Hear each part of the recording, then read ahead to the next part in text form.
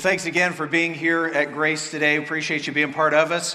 And if you're a parent of an Upward student, we'll just let you know that they're going back to a party right now, and about the time we dismiss our service, they'll be done. And so we appreciate you being here. It's a busy time of the year. As you know, we've had our first event on Monday. We had Soar Dunk in our new complex back here. It's not even quite finished yet. And then on Wednesday night, we had our first youth rally. We had over 400 teens show up, 400 teenagers for that event. That's cool, right? And so we're just excited. And then, of course, Palm Sunday today, a lot of stuff going on with our Upward. And then tonight we have, that's why I'm wearing this shirt, we have something called a Fight Club for Men of Grace Community, 18 and up, 10-week challenge. And so that's happening tonight at 10 o'clock. But it's not only busy at church, it's busy for me personally. You know what happened this weekend? My youngest daughter became engaged to Calvin Spriggs. They're hiding right back there. So congratulations to them. And things are changing all the time. And then we got a busy weekend coming up. Another rally on Wednesday. And then, of course, Good Friday. And then next weekend's our Easter weekend. So we have 4 identical services. One Saturday at 6 o'clock. And then our normal service times on Sunday next week, 8:30, 10, 11:30. Love to have you. So that's kind of the commercials.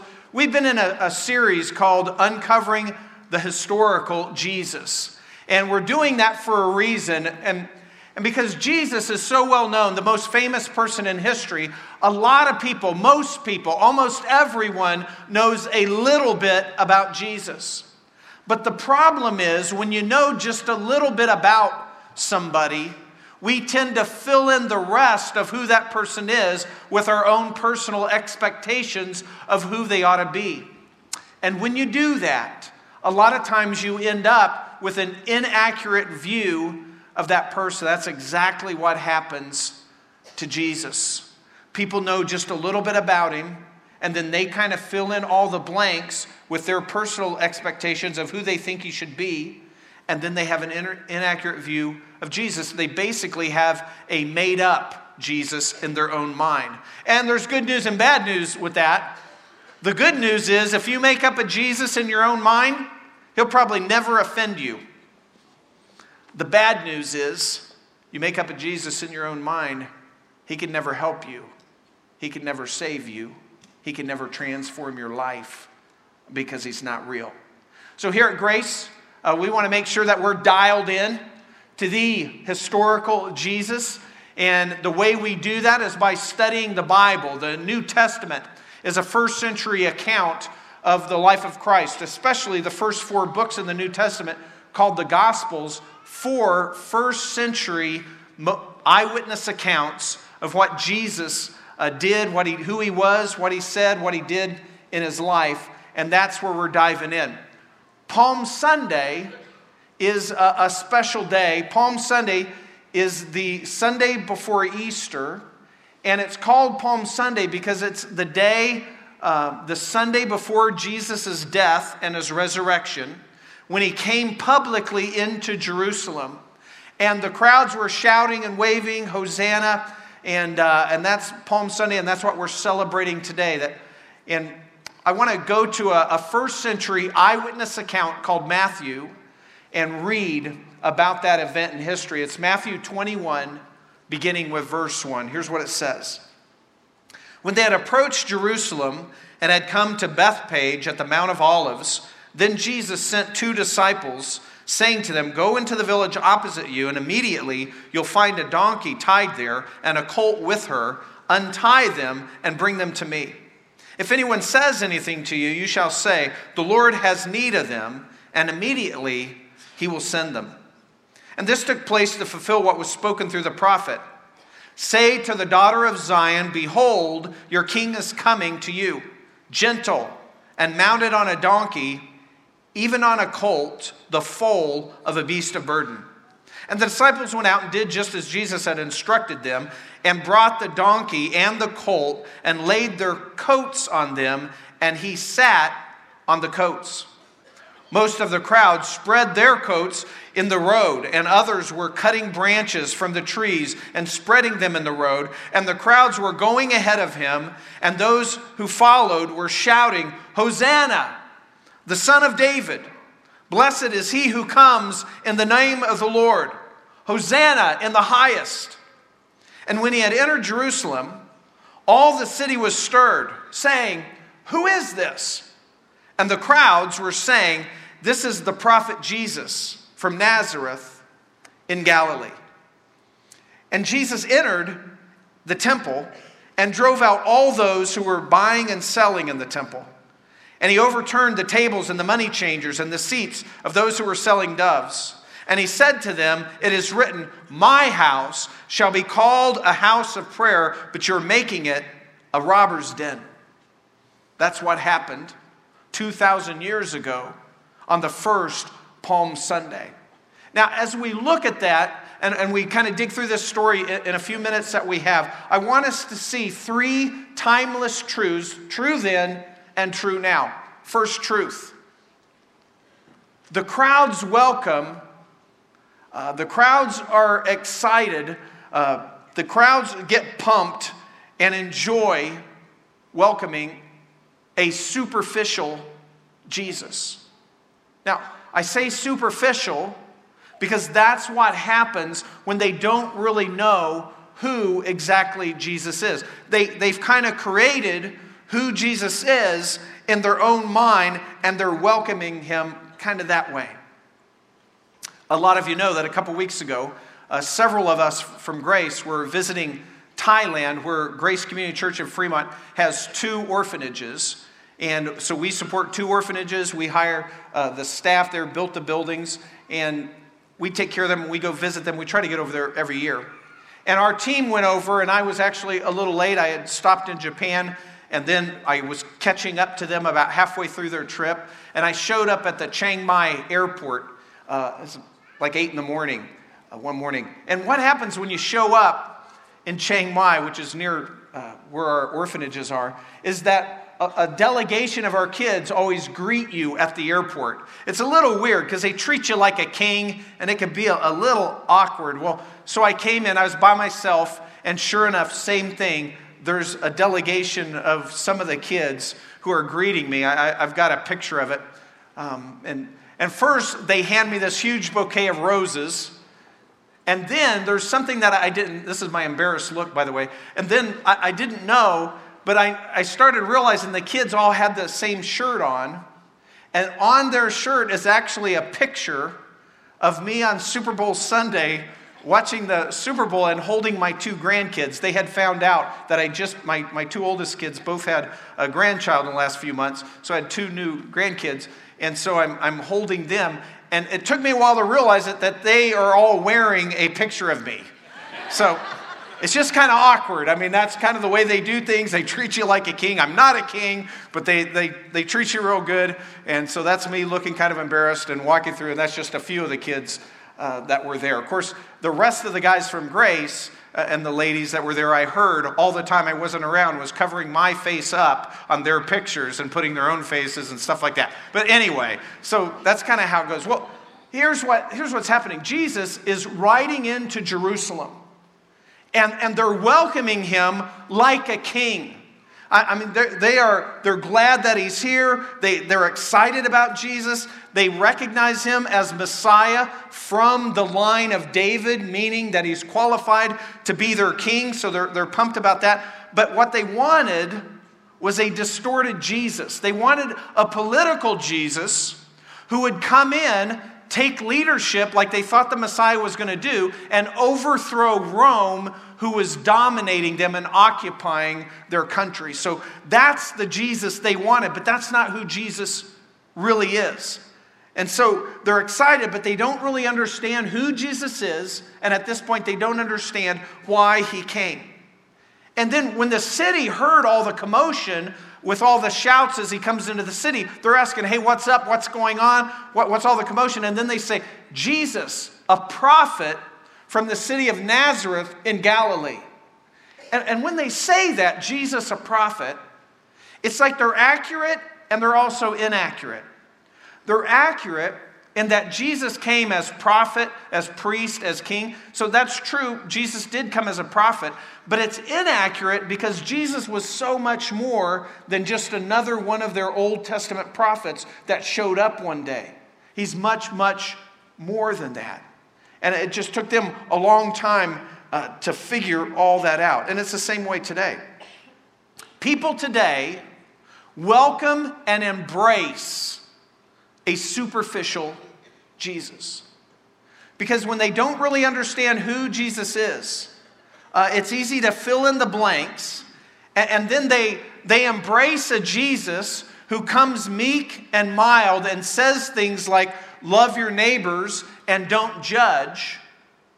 But they don't embrace a Jesus that says, by your fruits you will know them, who says that he's coming as God and has judged us guilty, all of us, of sin, which is so serious, deserves as a punishment an eternity in hell separated from him.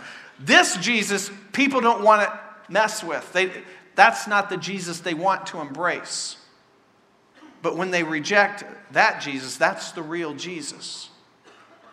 And there's a danger of just kind of accepting a Jesus in your own mind that's not real. So that's first truth. Second truth is, the real historical Jesus offended people. I mean, that was the offensive part. That he claimed to be God, and also as God, judged us to be guilty and deserving of punishment, which equals an eternity separated from him. That's offensive to people because people, especially in our culture, they know they're not perfect, but they don't think they're so bad that they deserve an eternity separated from God. So they don't get that. And so that's not the Jesus that they're looking for, and that's kind of what happens. But look here, the real Jesus here, he says he's God. He accepts all the praise as he's coming into Jerusalem. The shouts of Hosanna, which basically means save us, Son of David. He's from the kingly line who comes in the name of God, sent by God to help save them. It's just that they wanted salvation from Rome, and Jesus was coming for a much bigger reason to save all humanity who would follow him. Triumphal entry is interesting because as he comes in and they're shouting that way, they would expect that's how they greeted a conquering hero. And so as they heard the shouts, no doubt some people ran to get a glimpse, a peek of Jesus. But instead of seeing a conquering hero on a war horse or in a chariot, what'd they see? Jesus riding the colt of a donkey. It's almost like Jesus is trying to get them to adjust their expectations. Just right in even doing that. The other thing is Jesus not only claims to be God, but Jesus goes in the temple and basically says, this is my house, which was huge in the first century. You got to realize, a lot of people, we view the temple kind of like church, and it's really not. It is and it isn't. The temple and church, it's places where we can worship God. But the temple in Israel was way more than that. The temple was like the Capitol building. It was like Wall Street, the Vatican. It was the White House. It was all that rolled into one. It was the Treasury, the U.S. Treasury. It was like everything balled into one. That was the temple. Nobody messed with the temple. The temple was the center of economic, religious, and political power. You just didn't mess with the temple. And as Jesus came into Jerusalem and then went to the elevated Temple Mount, this is many acres of area. Herod the Great had extended the Temple Mount. And then you had the temple complex, and it was sort of designed to be more restrictive the more you went toward the center. The first thing that you had come to in the temple was called the Court of the Gentiles. And the Court of the Gentiles was the biggest area of the temple. And God had reserved this area for Jewish people to tell non-Jewish people about God, and a place for non-Jewish people to pray to God. And they'd go to the temple because they felt like, even though they could worship in local synagogues, they went to the temple because they felt that this is where the presence of God is. So, court of the Gentiles, but then inside the court of the Gentiles was another court called the court of women. And in the court of women, all Jewish people could go into that, but no non-Jews. So no Gentiles could go there. And then inside the court of women was the court of Israel. And the court of Israel only allowed ritually clean or ritually pure Jewish males. So the Jewish men who had gone through all the ritual cleanings, they were allowed into the court of Israel. And then, now this is pretty small, now just right around the porch kind of the temple proper was the court of priests, and only priests, Jewish priests, could be there. And then you had inside the temple called the holy place, and then inside the temple there was a cube blocked off called the Holy of Holies. And the Holy of Holies was like the radioactive core of all Judaism where God dwelt. And it was separated by the rest of the inside of the temple by a thick curtain that hung about 2 stories high. And the only person that could go in the Holy of Holies was the high priest of Israel could go in, and he could only do that one time a year. That's how restrictive the Holy of Holies is. So that's what the temple's all about. Don't mess with the temple. When Jesus comes, he enters the court of the Gentiles, and all of a sudden there is a bunch of commotion going on. There were people selling animals that were required for the sacrifice. People exchanging money because the Jewish people didn't like coins that had images on them. They thought that was a violation of God's commandments. And so they'd trade in for coins that didn't have images. And so all this economic hustle and bustle is happening in the court of the Gentiles. And Jesus knows this is all wrong. Even though they needed animals, the animals used to be surrounding Jerusalem. People would travel from long distance. They wouldn't have a perfect lamb or pigeons or whatever economic class they fell into to give their sacrifice to God. They wouldn't have always those animals if they traveled from a distance. So it's natural that they would buy them locally in Jerusalem.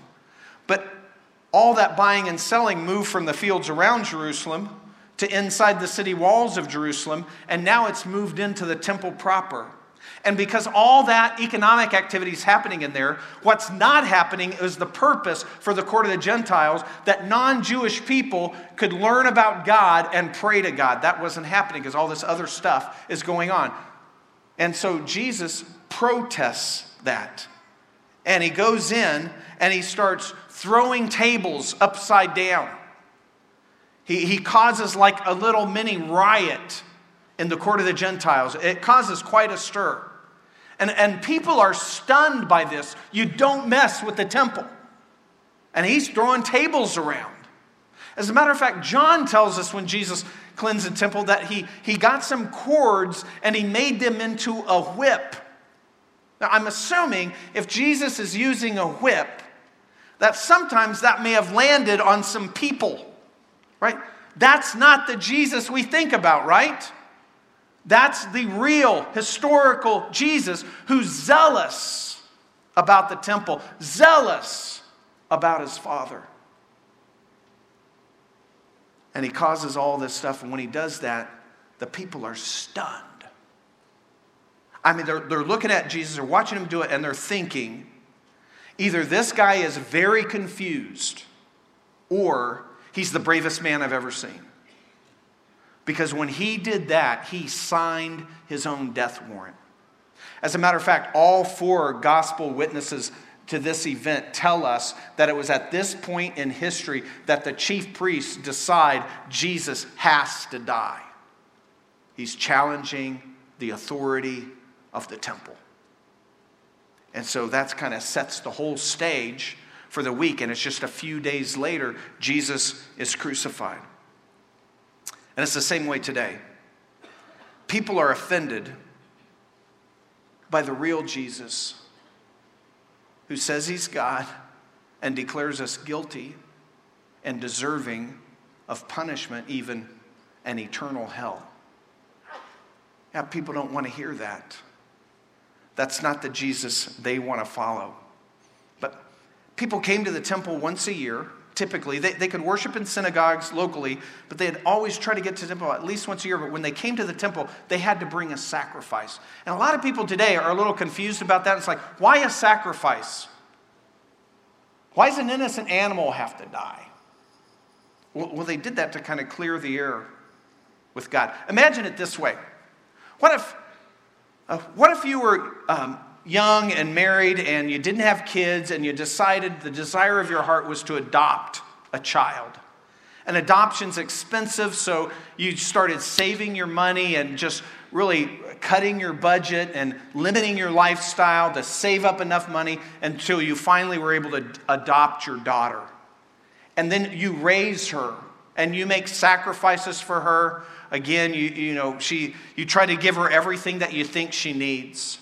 And then let's say she hits high school and you realize that she really wants to go to college. And college is expensive, so you start saving, scrimping, cutting the lifestyle back again, and just scrimping every dime you can get together in order to put her through her first year of college. And now it's time for her to go. And so you give her the money for her first year's tuition, and she pulls out of the driveway and waves on her way to school. But then something happens. She makes a detour on her way to school, and she goes to Daytona Beach.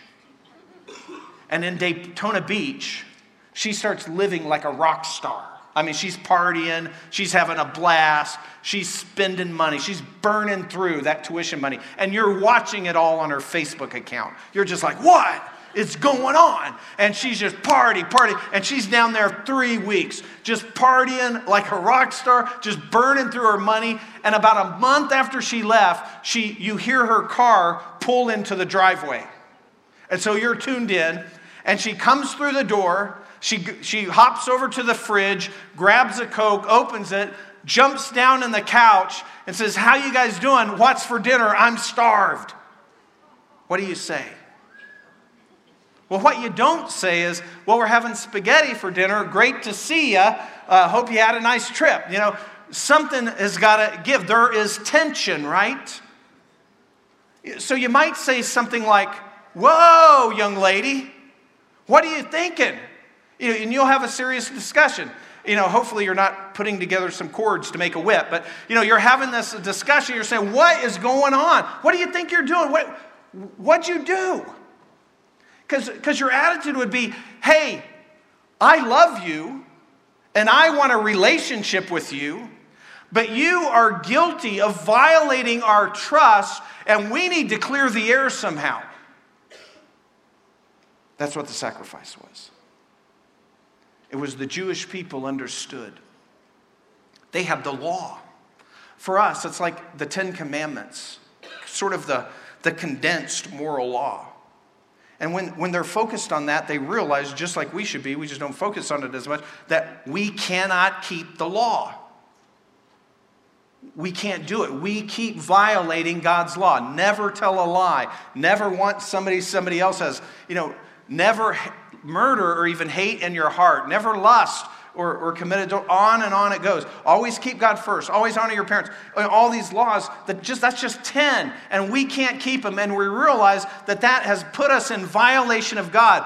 We've not done what God's telling us to do. We're in rebellion against God. We're guilty of violating God's trust. And so the Jewish people understood that better than we do. And so they understood the remedy for that when they wanted to be near to God was to come to Jerusalem and bring a sacrifice, purchase an innocent animal.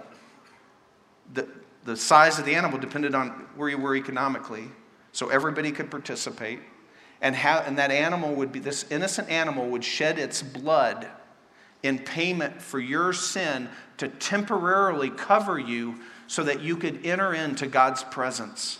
And what that did, that whole sacrificial system, was teaching God's people that sin has consequences.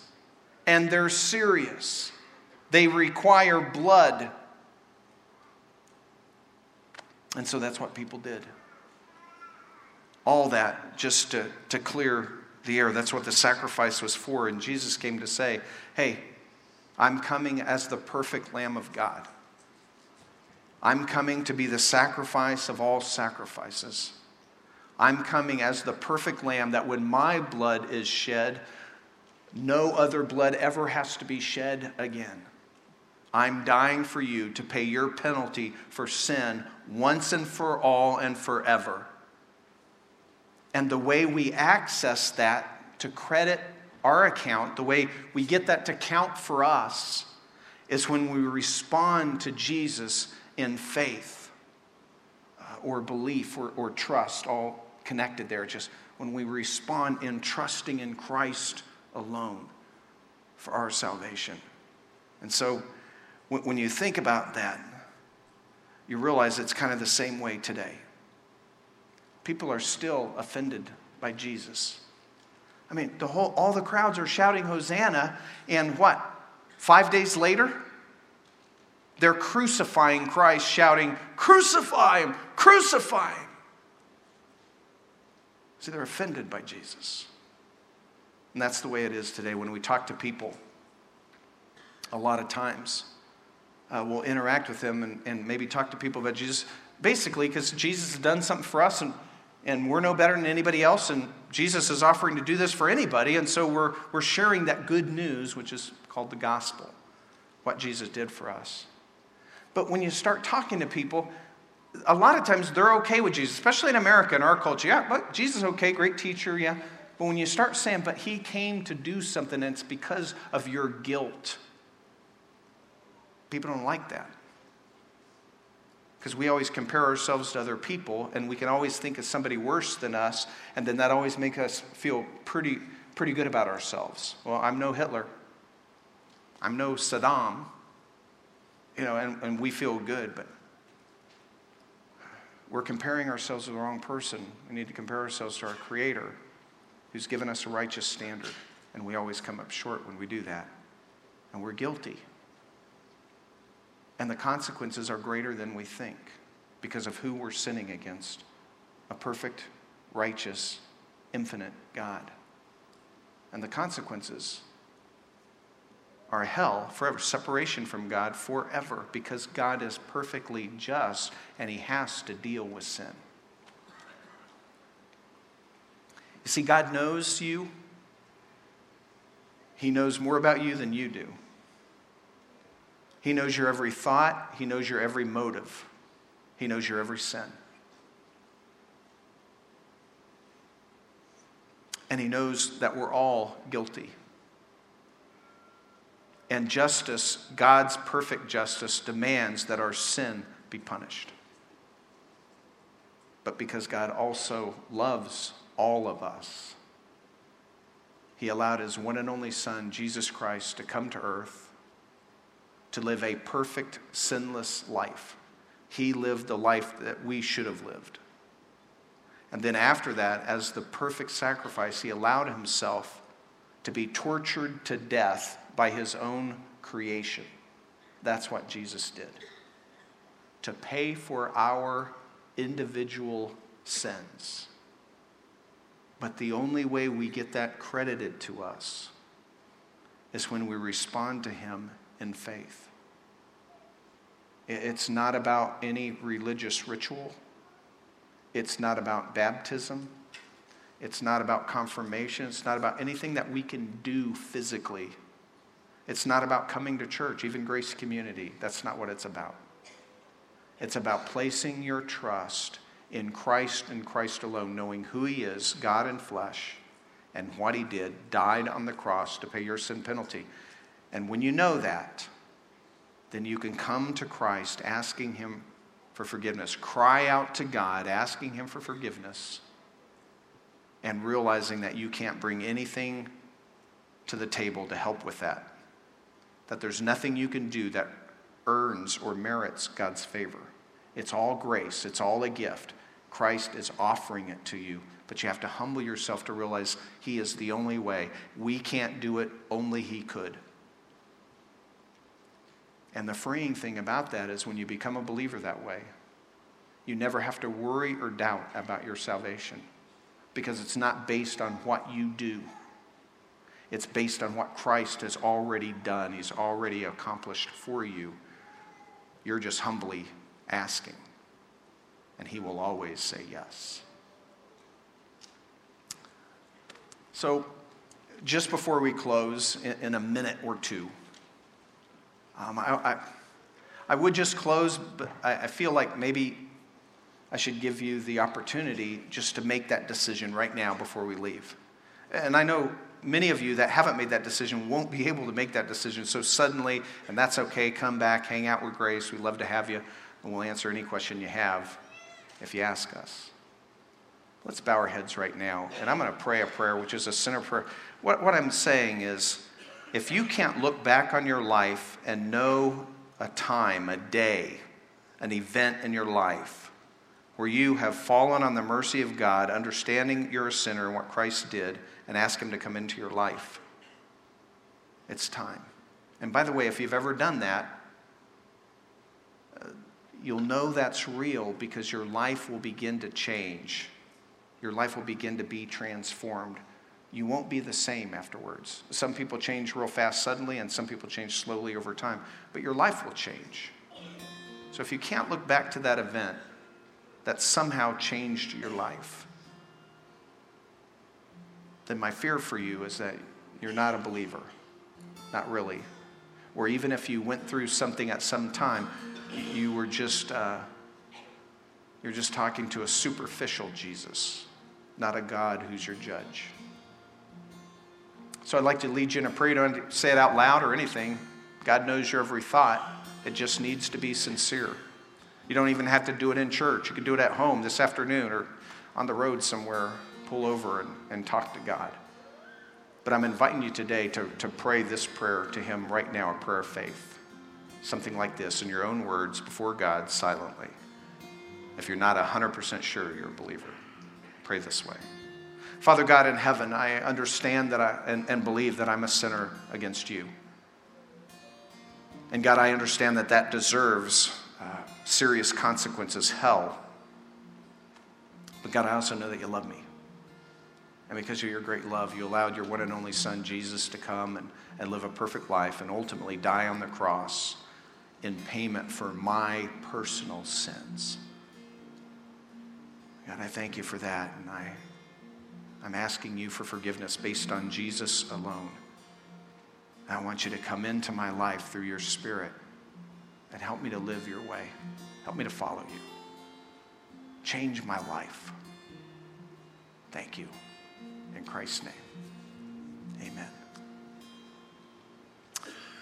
Father in heaven, we thank you for who you are and what you've done for us. We thank you for loving us not just with words, but incredible action, earth-shaking action.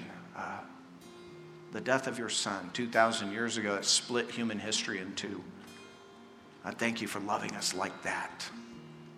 Lord, thanks for Grace. Thanks for the people who are here with Upward and other people who are with us maybe for the first time.